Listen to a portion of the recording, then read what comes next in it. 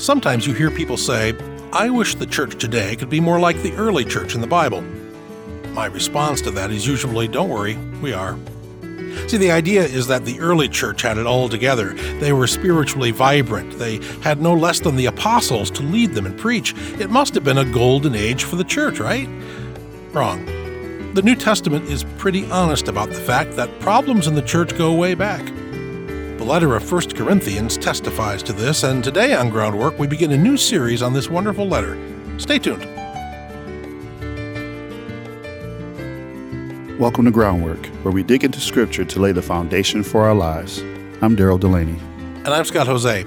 And Daryl, with this program, we are starting a fairly large 7-part series on the first letter to the Corinthians. And just to get started here, Daryl, I think we can just sort of talk a little bit about what scholars sometimes talk about the Corinthian correspondence, and that we have two letters in the New Testament, 1 Corinthians and 2 Corinthians, but we think there might have been more, right? So apparently scholars are saying that there are some letters that got lost in translation. Yeah. And the current letters that we have are the ones we consider 1 and 2 Corinthians, but technically they could be 2 and 4 Corinthians. But it's unclear on which letters we do have in the correspondence. So there was more back and forth. And one of the things for sure that we know, reading between the lines, as it were, and we're going to note this throughout this series, is that what we now call 1 Corinthians was a reply letter. Paul had already gotten a letter from the Corinthians, and that letter from the Corinthians had a very, very long laundry list of questions, issues, concerns, and above all, controversies that were rocking that little congregation. That's right. And Scott, it really reminds me of the FAQ section when you're searching on a website or when you're in a questionnaire, because they hit him with a lot of questions, and he's like, well, according to the things that you wrote me about, here's this answer, here's that answer, and we'll be able to dig into that soon. Yeah, you can almost see Paul checking off the boxes as he goes along. Now concerning this, now concerning that, right? So you know he's responding to stuff they already sent him. We don't have that letter either. That letter didn't survive. It's actually amazing that we have as much as we do from the first century, but there were some letters that we don't have, and presumably the Holy Spirit knew we didn't need them either, right? The Spirit gave us the books we did need. But anyway, scholars think that probably at the time in the first century when Paul wrote Corinthians, the Corinthian church was probably fairly small, maybe sort of like an average church today, probably fewer than 100 members, but they were fighting about absolutely everything. You know what's really encouraging to me about this is that there are no details spared, and there's always some drama involved in the church, which actually is encouraging to me because there continues to be issues in the church, and it does not halt God or stop him from wanting to be involved and choosing his church to help and encourage them. That's encouraging for me to see in Corinth. It's encouraging for me to see today. And I'll tell you, though, too, Daryl, I mean, the things they were talking about, arguing about, and asking about weren't small things. They were asking about the meaning of the cross. They were asking about marriage. They were dealing with a man who had taken up a sexual relationship with his mother-in-law. Yikes. Members were filing lawsuits against each other. There was a holier-than-thou element, lording their gifts, like speaking in tongues, more spectacular stuff, over lesser gifts, or what they called lesser gifts. Their celebration of the Lord's Supper was a mess, and there were people denying that there was any such thing as a resurrection. But, outside of all that, Corinth was a great place. And we're going to be dealing with most all of those in the next 6 programs. But for this program, Daryl, let's just sort of begin where Paul begins with the opening of the letter. Paul, called to be an apostle of Christ Jesus by the will of God, and our brother Sosthenes, to the church of God in Corinth, to those sanctified in Christ Jesus and called to be his holy people, together with all those everywhere who call on the name of the Lord Jesus Christ, their Lord and ours. Grace and peace to you from God our Father and the Lord Jesus Christ. I always thank my God for you because of his grace given you in Christ Jesus. For in him you have been enriched in every way, with all kinds of speech and with all knowledge, God thus confirming our testimony about Christ among you. Therefore you do not lack any spiritual gift as you eagerly wait for our Lord Jesus Christ to be revealed. He will also keep you firm to the end, so that you will be blameless on the day of our Lord Jesus Christ. God is faithful, who has called you into fellowship with his Son, Jesus Christ our Lord. So with the exception of the letter to the Galatians, Daryl, Paul's letters always open with a Thanksgiving section where he kind of, lays it on thick a little bit. And this looks like that, but a friend of mine, a very good preacher and teacher of preaching, Tom Long, in a sermon I heard back in the 90s from Tom, he thinks that maybe Paul is being a little tongue-in-cheek here because he is praising them for the very things he knows are tearing them apart. Do you think they had sarcasm back then, Scott?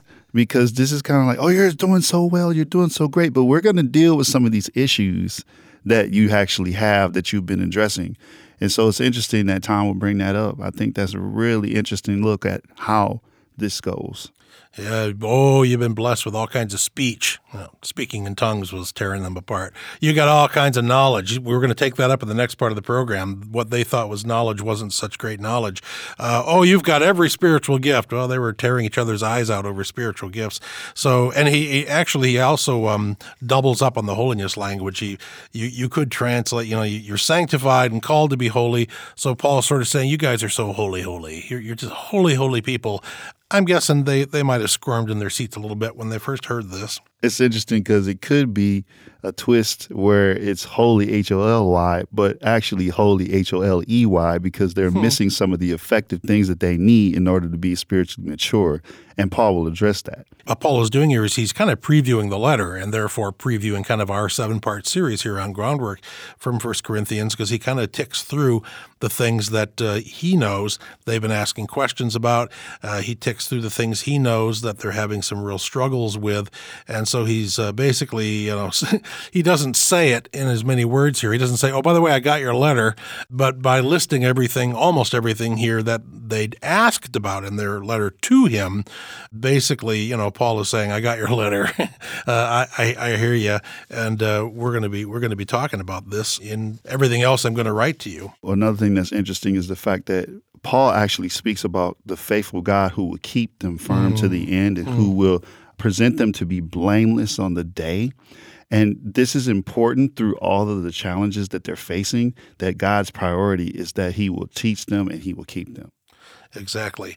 And that actually shows the fact that Paul is signaling some hope right at the start here, that God is the one who he knows they're blameworthy, but he says God's going to make you blameless, and that's good news.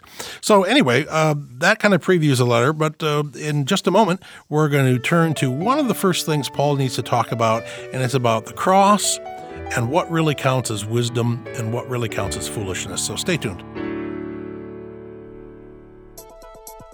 What does it look like to honor and serve God in your marriage and family? Visit FamilyFire.com to discover how you can better live out your faith in the context of your relationships. At FamilyFire.com, you'll find articles and devotions curated to encourage you to stoke the Holy Spirit's flame in your home. You'll also find an online community that can help you explore what it means to follow the Holy Spirit's lead in your family as a spouse, parent, or even an in-law. Join the community and be encouraged at FamilyFire.com. I'm Daryl Delaney with Scott Jose, and you're listening to Groundwork. And Daryl, we're in this first program of a 7-part series on Paul's first letter, at least the first letter we have, to the Corinthian congregation. And we just were saying, Daryl, this was a congregation not very large, but boy, do they have a lot of problems. It seems that the problems are kind of multiplied because they have like 100 or less members. But everybody who comes into church, they carry things with them, whether it be good or bad or whatever it is. So the saying goes, if you want to join a perfect church, don't join because you'll mess it up by bringing your own issues. That's exactly right.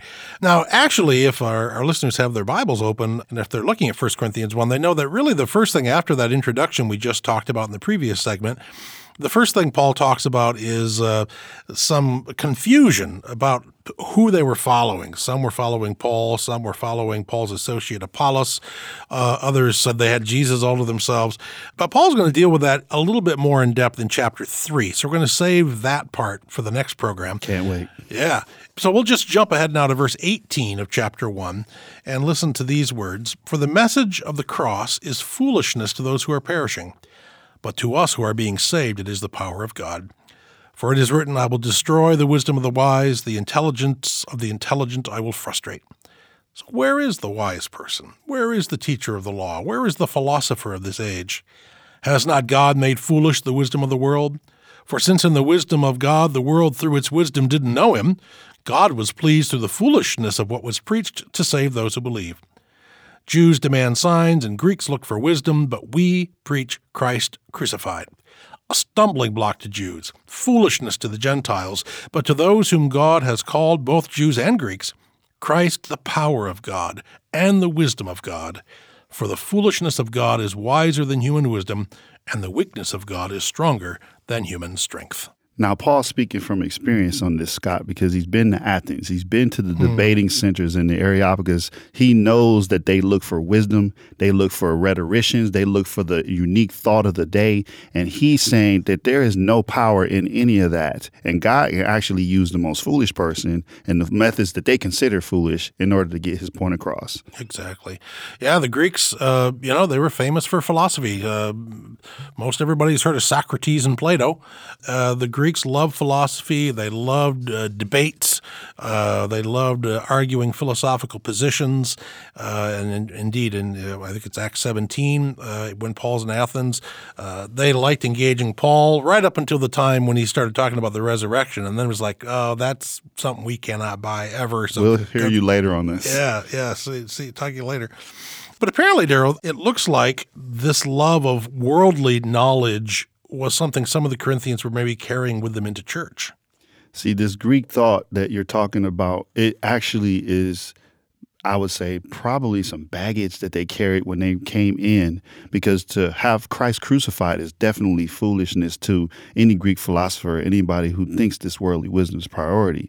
So there is a process that these Hellenistic people need to go through in order to understand what it means to believe and have faith in God's power and wisdom. And it's going to change the way that they think about what they have had in the past. It's an upside-down world is what Paul basically presents. I mean, there really aren't too many groups in history, Daryl. I don't think there are too many groups that got founded the moment their leader died, right? I mean, we call it Good Friday. I mean, most people would call it Terrible Friday. I mean, that should have been the end of the whole movement.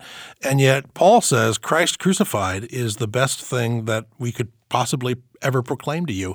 And to the world, that's ridiculous. Well, he says, actually, Daryl, even to the Jewish people, it was what he called a scandalon, a scandal. A scandal is literally, in Greek, a stumbling block. They just couldn't, even the Jews couldn't get past the idea that their Messiah would have gotten crucified or killed. That didn't make any sense to even the Jews. I think one of the reasons why it didn't make sense, Scott, is because the emphasis on victory and winning and retribution and power, those things are not new concepts. I don't know if we know this. We haven't invented that. That came from way back in the day. And when you use weakness as the center of the power, it just upends whatever understanding you thought you might have considering how this method is done. It's really powerful that God would invert the thing and use weakness in order to be the source of power. Exactly. It's completely backwards. I was thinking too, Daryl, that also today, and we'll talk about this a bit in the final part of this program, power of any type continues to be the driver of society. The late comedian George Carlin, he had this about 5 or 6 minute amazing monologue where he just smashed together. It's called Modern Man, and he smashed together all of the buzz phrases and catchphrases and advertising phrases today. And at one point, he summed up the wisdom of the modern world. He said, you push the envelope, manage risks, be a high flyer, get ahead of the curve. Don't snooze or you'll lose. Keep the pedal to the metal and have a power lunch, take a power nap, wear a power tie, take a power trip. It's all about power, right? That's how you get ahead in the world. That's worldly wisdom. And unfortunately, it doesn't work for everyone. And it's actually contrary to the method that we're taught that God uses. And so the fact that God is turning this whole worldly structure on its head is actually good for us. Because if we think about where Paul is going to go when he talks about the Corinthian believers and their own standards and how they came into being and how they came into the faith, then he connects that whole standard with their actual circumstance. And that's encouraging for them and for us. Exactly. Yeah. I mean, he goes on in verse 26. He says, brothers and sisters, think of you when you were called. Not many of you were wise by human standards. Not many were influential, not many of noble birth, but God chose the foolish things of the world to shame the wise. God chose the weak things of the world to shame the strong. In other words, Darrell, what he is saying is that this backwards gospel, which looks weak and couldn't possibly be effective, he's saying it fits you people because you aren't the beautiful people, right? If they had People magazine back then, he's saying, none of you ever been on the cover of People magazine, right? A lot of the world thinks you're losers. Well, guess what? God's got a gospel tailor-made just for you. And, that's definitely encouraging for those who struggle from a withdrawal of perfectionism, or for those who think that we need to get on the corporate ladder and climb as high as we can, or those who think power is the way to do things and need to walk in and dominate a room or whatever it is, the credentials that they have in their degrees or the money that they make. God is saying none of that qualifies us. The fact that Christ is crucified and he is actually dealing with people who have a lower standard and come from a lowly background, that qualifies everyone. And the saying is that the playing field is level at the foot of the cross. Yeah, exactly. So, Paul's saying, don't get caught up in how the world calculates human value. God's math is really different. And as you just said, Darrell, that's exactly what I think we all need to know. That's good news. And Scott, coming up in the next segment, we're going to talk about the implications of some of that. So stay tuned.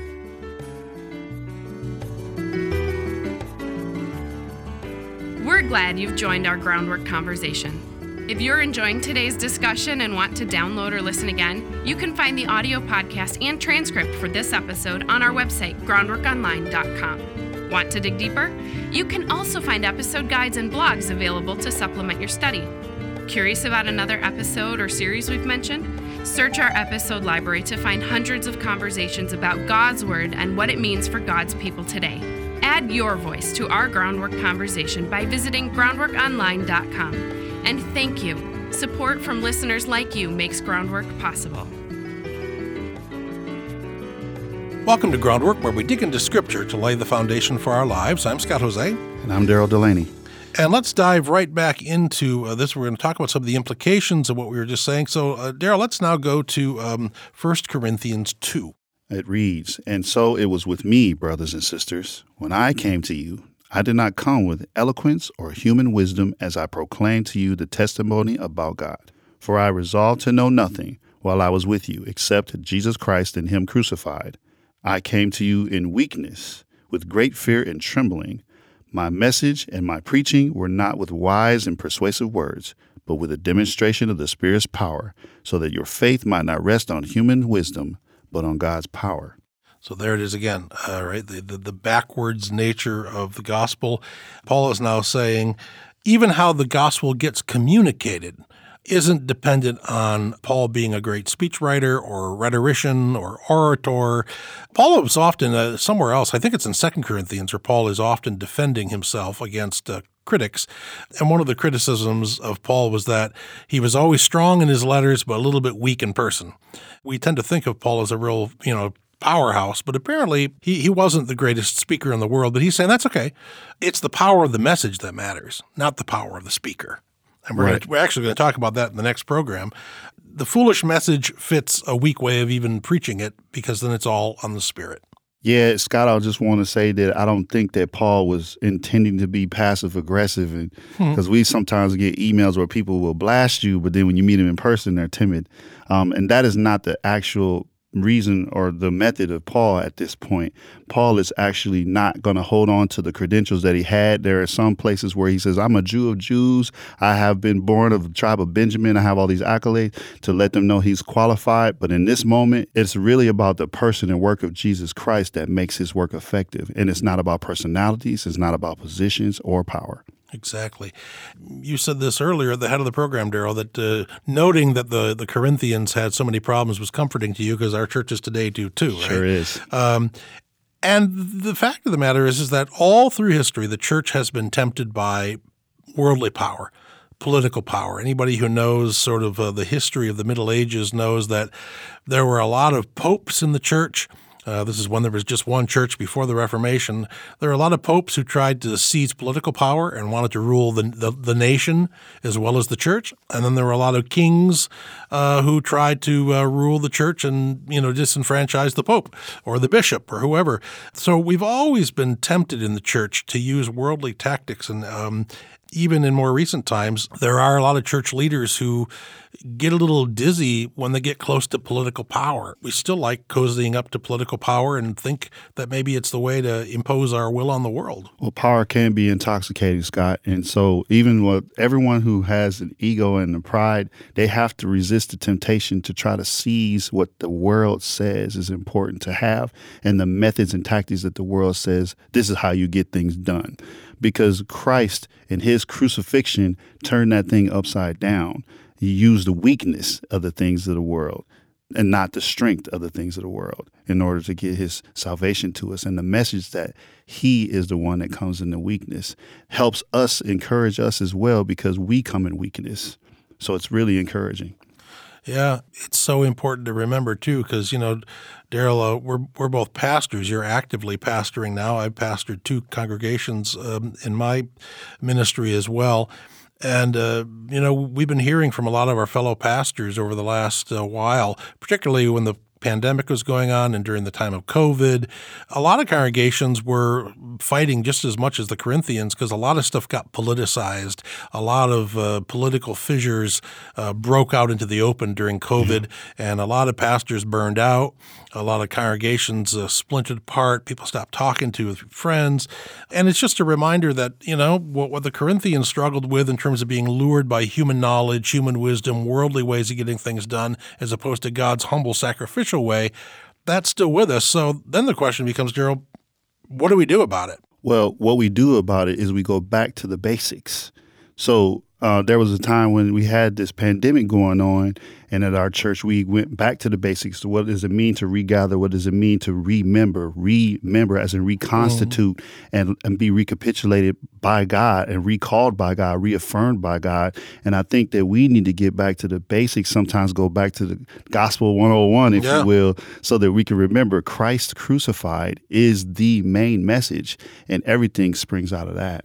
And even that, in the United States in particular, even that we sometimes struggle with. A friend of mine at Calvin University wrote a book in 2020 called Jesus and John Wayne, where she documents sort of a long history over the last, half century at least, maybe even longer in the United States, where we've gone for this muscular Jesus, sort of Jesus as Rambo, God's warrior, tough guy Jesus like John Wayne, and that's just not who Jesus actually was. And so gospel 101, this is what Paul does. He says, I'm just going to bring you right back to the cross. In the verses you read earlier, he says, the only thing I want to know is Christ crucified. That's all I want to know. And I think Paul is saying that's all you need to know. You go back to the humble, sacrificial Jesus. And if you model yourself after him, a lot of the problems in the church are probably going to go away. I think it also sets us free because there are internal and external pressures to be perfect, to win, to do what's well, to execute power that we really don't need when it comes to our relationship with Christ. And if we can be set free by the gospel that gives us the grace to move on, then we also can set other people free from saying, you don't need all of that. You don't need all the knowledge. You don't need all the credentials. What you need to know is Christ crucified. And that is the foundation of your faith that sets you free from all these worldly standards. Exactly. And it'll influence how you treat other people. It'll influence who you think is important. Right? As Paul wrote, and as we looked in the last segment, a lot of the world would look at the Corinthians and say, losers. They're not the powerful. They're not power brokers in society. And Paul says, no, you are the most important people to God. And that means that everybody that we meet are the most important people to God. And so all we can do is pray that the Spirit will give us the grace to follow where our God and our humble Savior Jesus leads us. Amen. Thanks for listening and digging deeply into Scripture with Groundwork.